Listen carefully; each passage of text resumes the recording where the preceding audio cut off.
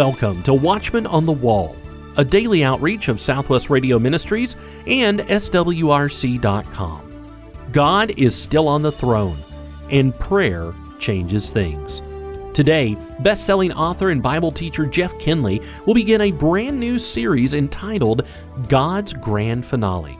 As always, we appreciate you spending part of your day with us. We share a special hello to all of our new friends who are listening for the first time today. Whether you're listening on the radio or online, if you're new to Watchman on the Wall, be sure to request your free new listener pack. The pack includes a welcome letter, history of the ministry, the latest issue of our Prophetic Observer newsletter, and a free gift. Get your free new listener pack by calling 1-800-652-1144. That's 1-800-652-1144. The Bible's last book is God's final word to mankind and the breathtaking revelation of our Lord Jesus Christ. Though this letter describes depravity, devils, and destruction, it also provides an incredible portrait of our Almighty God, delivering profound insights into who He really is. Here is Jeff Kinley with a God-centered overview of Revelation.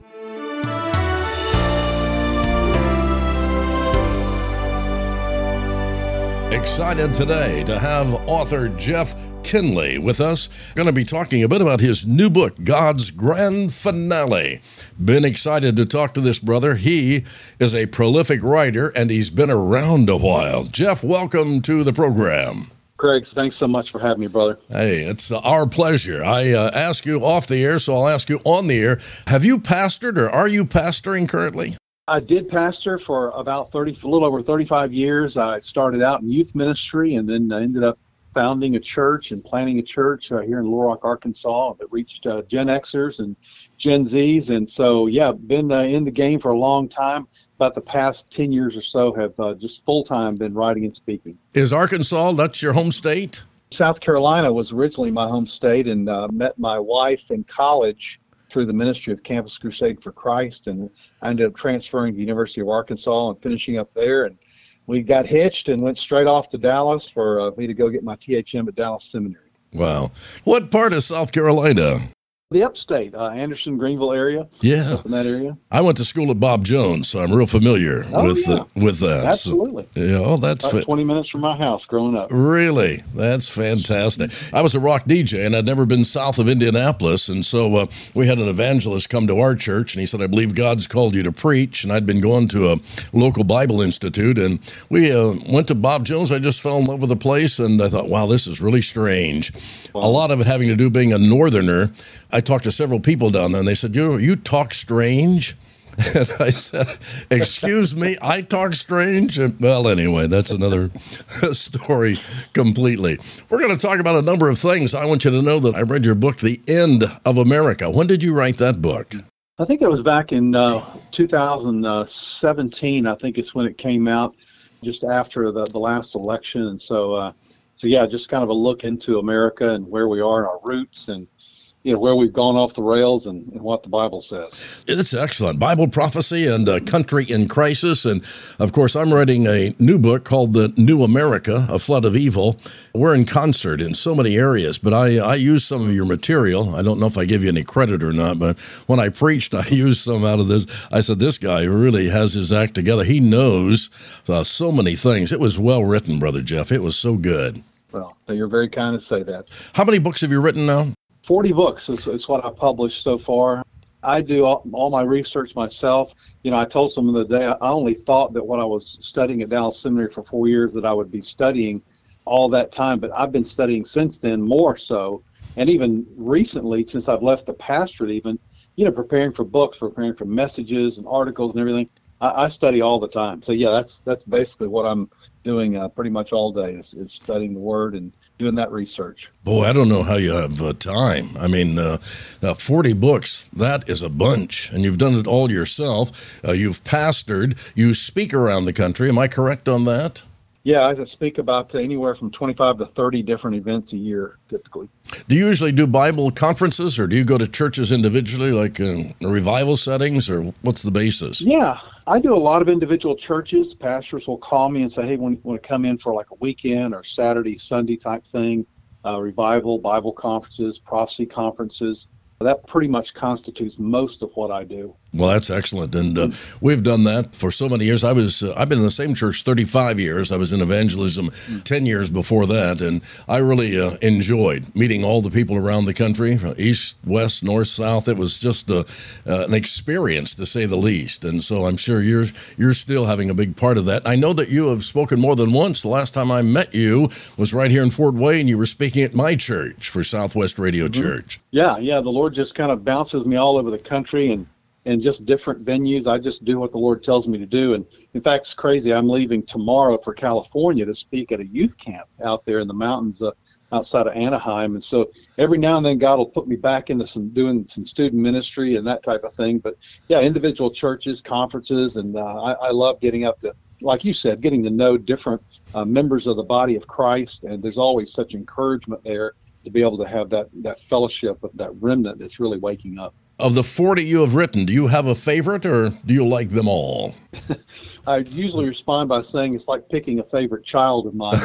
Yeah. You have certain things you love about all of them, but you do love them all. Right. It's crazy. The Lord has used different books that I've written to really kind of cross the bridge in the secular culture. I wrote a couple of different fiction novels that were biblically based. One called Interview with the Antichrist, where I just basically write a post-apocalyptic fiction novel about what's it look like from the inside circle of the Antichrist. And then at the end of the book, I have 30 questions answered from Scripture about Antichrist. I found that a lot of people gave that book to their kids, their college, and young 20-something kids, and it really kind of crossed a bridge to the next generation because they love to read about fiction stuff, fiction-based novels. So yeah, different books have different strengths to them. I mean, several of my books have been #1 bestsellers, so they've got me on everywhere from Fox and Friends to Glenn Beck to Ben Shapiro to all these shows. So yeah, I just kind of ride the train, take it wherever God leads it. Are you doing a regular radio, television program now? I'm not familiar. Yeah, I do 2 television programs. One is called Jeff Kinley Live, which is all Bible prophecy that airs every week on hischannel.com. It's just 30 minutes of teaching on Bible prophecy. And then just recently, I just was asked to take over Dr. Ed Heinzen's television show, The King is Coming. After Dr. Heinzen passed in the summer, he was requesting that I be approached about that. And so anyway, I started doing that, and that started to air. I think it was last month those programs started to air. So now I'm hosting that program as well, and then 2 podcasts. The Vintage Truth podcast I do has over 430 something episodes, and then the Prophecy Pros podcast with Todd Hampson that we've been going for about 3 years now, and it's now over 1 million downloads. It's in the top 1% of all podcasts in the country. So yeah, those 4 things kind of keep me busy, plus writing, plus traveling and speaking. And I also teach a local Bible study here on Wednesday nights here in Little Rock. And so I don't have a lot of free time to get in trouble. Well, I guess not. I mean, this sounds almost impossible. How do you get your ducks all lined up? Are you well organized? Yeah, I am pretty well organized, and obviously some things force you to be, but I always say it's kind of like, how do you eat an elephant? Just one bite at a time. So I try not to get overwhelmed and just, all right, what's next on the docket? What's next that I have to do and prepare for? I do that and take it in incremental measures, and it seems like the Lord gives me energy to get it done. That's really unbelievable. I just can't imagine all of those things. Watchman on the Wall, Southwest Radio Church, this WRC.com, and we're going to be talking about Jeff's new book here, God's Grand Finale, and it's available 1-800-652-1144. That's SWRC.com, or call 1-800-652-1144. Honored to have Jeff Kinley with us today. So, hey, before we get into the book and talking about it, let me ask you this. Is Jesus coming soon? Well, I believe he very well could. All the signs seem to point to, obviously, his imminent return, and we're living certainly in the season of his return. And I wish he'd come today, but unfortunately, I don't get a vote. We're on the welcoming committee, not on the voting committee on that thing. So, but yeah, I mean, I think we should live in the sense that eager anticipation, just like the early church did. They eagerly awaited Christ at any time. And so, boy, the way the world's headed right now, Greg, it sure seems like things are coming into place. Oh, I hear so many men and women of God talking about this, from Jan Markell on down, that things are certainly pointing in that direction. Now, when you go out to speak, do you pick a topic? What directs you? Typically, it depends on the venue and what the pastor and organization is asking for. Particularly, they leave it up to me. And a lot of times I will speak on whatever the latest release of my book is, unless it's a conference that has a particular theme that I can draw from a previous book that I've done. But yeah, I typically take the latest book I've done, and then sometimes I'll just take sort of a general approach to Bible prophecy, knowing that a lot of people have never studied it before, and so I don't assume anything. And so I come into a church and say, hey, let's just start with the ABCs of Bible prophecy, and we could build on it from there. So I pretty much custom fit all of my messages each time to the venue and to the people. That's excellent, and that's an excellent idea, way to do it, and a great program. How did we get into God's grand finale and the book of Revelation? I mean, there are hundreds of books out there in the book of Revelation. Why is this one different? Why did you write it? I wrote this book because I know a lot of times that the average Christian sort of looks at Revelation kind of like a keep off the grass area. You know, it's kind of like, oh, I can go so far, I can peer over the banister into it, but I really can't get into it for myself. And so part of it was just the premise that God wrote Revelation as his last ever word that he would give the church before his written revelation was completed. But he wrote it obviously to tell us about what's going to happen in the end of time, all the players on the world stage, on the global scene during that time. He tells us about eternity. But through that revelation, the book begins by saying it's the revelation of Jesus Christ, of or about Jesus Christ, and from him. And so the premise really is, I think, in the book that people miss a lot of times, is that God really wants to tell us something about himself, not just something about what's going to happen in the end times. And so what I do through the book is I go through the whole book of Revelation and just really observe and highlight 13 different attributes of God that really rise up out of the story, the narrative of Revelation. And so it turns out Revelation ends up being really a very devotional book, as well as a book of great information and great preparation. No question about that. I think that certainly is the difference. People reading Revelation, okay, what's going to happen here, and then this, and then this. But your idea of back to God, I thought was excellent. What I've read of basically 2 books here of yours is they're easy reads. I mean, there's great material in here, but you put it out there in such a way that even I can understand it. Well, thanks for saying that. I think one of the things that when I began writing, I obviously didn't know how to write. My professor at seminary used to say that when you leave seminary, you're sort of like a cannon sent to kill a fly. You know, oh my. You got all this information and you're just dumping it on people, and they're looking at you with kind of glassy eyes.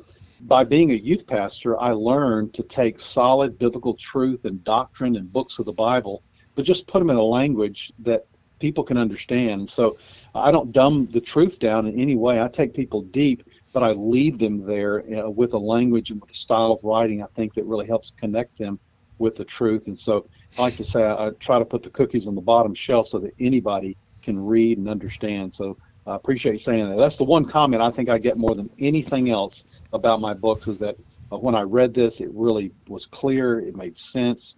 Something I could understand.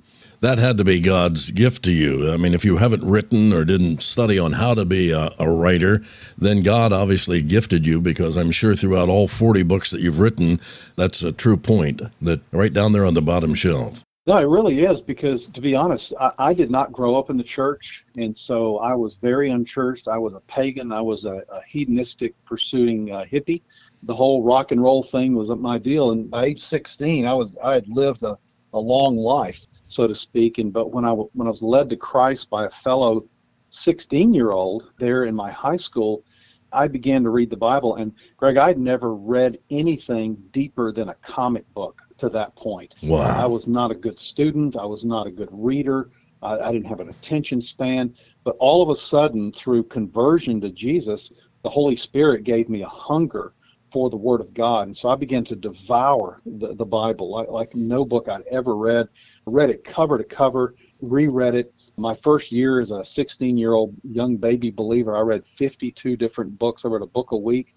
And I'm reading things like Tozer and Packer and people like that. So for me, it was a real era of discovery. And I think through that, I learned a lot about just communication and what it means to write a good book. And my first books that I wrote for young people, I wouldn't put them on the par with the level that I write today, but and I have grown in that. But I agree that God has gifted me with that, but I continue to try to hone my skills and be better at what I do. I recently talked to Eric Barger. Brother Barger shared that he was in the world of rock and roll. I was saved out of that. I was a disc jockey at one of the top stations in America, and the age of the kid that talked to you about Jesus is interesting as well, because a 16-year-old kid invited me to an independent Baptist church in 1973, and I thought, oh boy. And the only reason I went there is I liked the kid.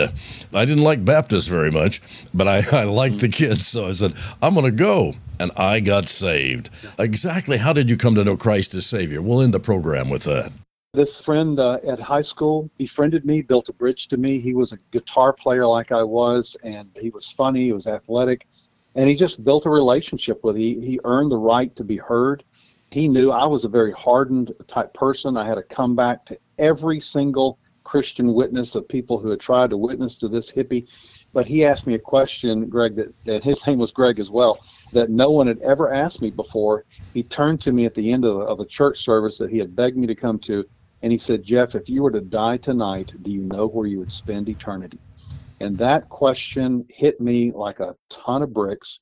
The Holy Spirit gripped my heart. God convicted me of my sin. And I literally, standing there in that pew, I just simply surrendered my heart and life to Jesus Christ. I was instantly changed. I had a dramatic conversion experience, and I've never been the same since. And so that conversion experience really put me on the path to walking with Christ. And then about a year and a half later, I felt called into full-time ministry, and that's been my story ever since.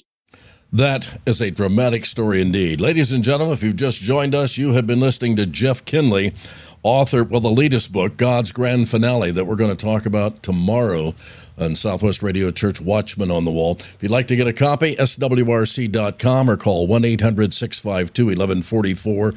Thank you so much for being on the program today, Jeff.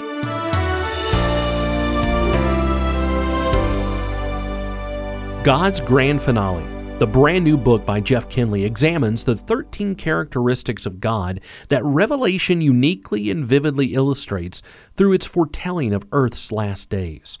As you read, you'll develop a clear overview of end times events. You'll experience how God uses the apocalyptic realities of Revelation to reveal Himself to you, and you'll grow in faith as these transformational truths about God deepen your reverence for Him. Order God's Grand Finale today by calling 1-800-652-1144. That's 1-800-652-1144. When the dust of Revelation settles, we behold the Lamb standing and ruling in triumphant, sovereign, and indescribable glory. As God's Grand Finale illuminates how the end times will unfold, you'll understand how the narrative arc of Bible prophecy reveals the awe-inspiring attributes of God. Order your copy of God's Grand Finale by visiting our website, swrc.com, or simply call 1-800-652-1144. Pastor Larry is here, ready to answer a question that has garnered a lot of attention recently: the role of women in the church. Pastor Larry, what does the Bible say about women in ministry? To say the least, this is a highly controversial issue, and recent developments have brought it into the spotlight. At the 2023 Southern Baptist Convention in New Orleans, Saddleback Church was removed from the denomination due to the California megachurch allowing a woman to serve in the office of teaching pastor. The 2000 Baptist Faith and Message, which provides the doctrinal framework for the Southern Baptist Convention, states that while both men and women are called to spread the gospel, the office of a pastor is limited to men. Saddleback founder and lead pastor Rick Warren implored the denomination to reconsider Saddleback's removal. Warren argued that Southern Baptists could agree to disagree on the matter of female pastors, comparing it to the convention's decision to not disfellowship churches that adhere to Calvinist theology. Warren said, We should remove churches for all kinds of sexual sins, racial sin, financial sin, leadership sin, sins that harm the testimony of our convention, but the 1,129 churches with women on pastoral staff have not sinned." Close quotes. Dr. Al Mohler, president of Southern Baptist Theological Seminary in Louisville, spoke against Saddleback's appeal, warning that Saddleback was threatening the unity of the SBC and that the issue was not non-essential. I can testify that this is a continuing hot issue. More than 50 years ago in my first pastorate, there was a young woman in the church with 2 little children. Her husband was serving in the military overseas. We were having a congregational meeting to decide whether or not the church should have a nursery. The deacons would not let this mother vote. The reason? If her vote broke a tie, she would be usurping authority over the men, which is forbidden by 1 Timothy 2, verse 12, which states, "But I suffer not a woman to teach, nor to usurp authority over the man, but to be in silence." Is forbidding a mother from voting in a congregational meeting and appealing to this verse to justify such an action an appropriate application of Scripture? All through redemptive history, women have been involved in serving God in a number of ways. In the Old Testament, women were to be present at the reading of Scripture, Deuteronomy 31, 9 through 13. Women served at the entrance of the tabernacle, Exodus 38, 8. And Moses' sister Miriam is called a prophetess, Exodus 15:20. Deborah was both a prophetess and a judge, Judges 4, 4 through 7. In addition, we should mention Huldah, the prophetess, who powerfully spoke on God's behalf and said, "Behold, I will bring evil upon this place, and upon the inhabitants thereof," 2 Kings 22, 14 through 20. In the New Testament, Paul writes about Euodia and Syntyche, quote, "those women which labored with me in the gospel," close quotes, Philippians 4:3. We should also note that in Acts 2:17 we read, "And it shall come to pass in the last day, saith God, I will pour out of my Spirit upon all flesh, and your sons and your daughters shall prophesy." So what's the problem, and from whence comes the controversy? The controversy centers around 1 Timothy 2:12. Some find it restrictive and seems to go against the overall teaching of Scripture. The Apostle Paul states, "But I suffer not a woman to teach, nor to usurp authority over the man, but to be in silence." As we seek to understand this verse in context, we need to remember that the New Testament letters were generally written to churches and to individuals. The letters focus on specific issues and problems. Some of the issues are no longer issues today. 1 Corinthians 8, verse 4 says, "As concerning, therefore, the eating of those things that are offered in sacrifice unto idols." Now, this was a problem in the early church, evidently, not one that we face today. So we have to ask, was there a particular issue in the church at Ephesus where Timothy was ministering that caused the apostle to utter words of restriction? Josh McDowell and Sean McDowell have been a real blessing to the Christian community and are well known for their defense of the Christian faith. The senior McDowell has spoken to more than 10 million people in 118 countries about the evidence for Christianity. They have authored a book titled The Bible Handbook of Difficult Verses, a complete guide to answering the tough questions. I doubt if anyone could reasonably claim that the McDowells are liberal, left-wing enemies of the faith.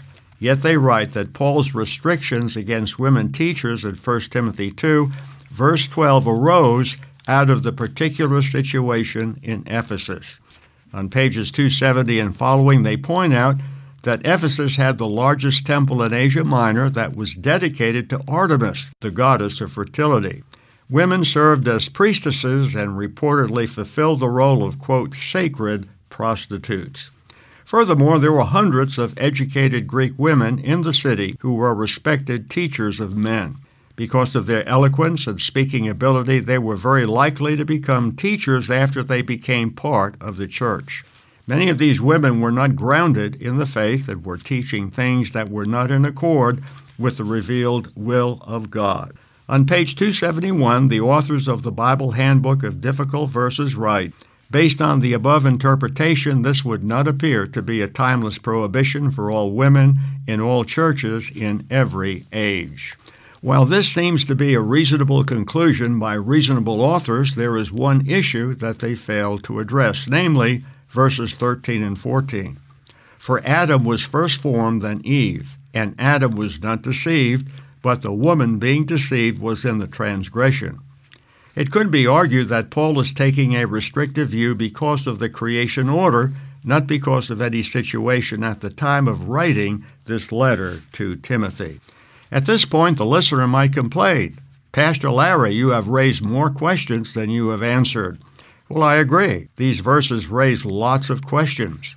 For example, if a woman cannot usurp authority over a man, can a wife not try to stop her husband from squandering away their hard-earned savings? And how about the issue of head coverings for women in worship? Have we all reached a consensus on that? Some say long hair is the head covering. So what exactly is long hair? 1 Corinthians 11:5 says, "But every woman that prayeth or prophesieth with her head uncovered dishonoreth her head." Does this mean that a woman can pray or prophesy if her head is covered? The questions are endless. We must not be like the Jewish leaders of Jesus' day who straineth a gnat and swallow a camel. We need to continue to seek the Lord for his continuing leadership and understanding of Scripture. Male pastors do not have intrinsic authority. We follow what they teach not because they are male, but because what they are teaching is in accord with the Word of God. If it is not, no matter what the gender of the pastor, they have no binding authority on the conscience. God's Grand Finale, the brand new book by Jeff Kinley, examines the 13 characteristics of God that Revelation uniquely and vividly illustrates through its foretelling of Earth's last days. When the dust of Revelation settles, we behold the Lamb standing and ruling in triumphant, sovereign, and indescribable glory. As God's Grand Finale illustrates how the end times will unfold, you'll understand how the narrative arc of Bible prophecy reveals the awe-inspiring attributes of God. Order God's Grand Finale today when you call 1-800-652-1144. That's 1-800-652-1144. Tomorrow, Jeff Kinley will continue his study of God's Grand Finale, wrath, grace, and glory in Earth's last days. Be sure to tune in on your favorite radio station by downloading our SWRC mobile app or by subscribing to our daily Watchman on the Wall podcast. Watchman on the Wall is a production of Southwest Radio Ministries and has been supported for over 90 years by faithful listeners like you. Visit swrc.com.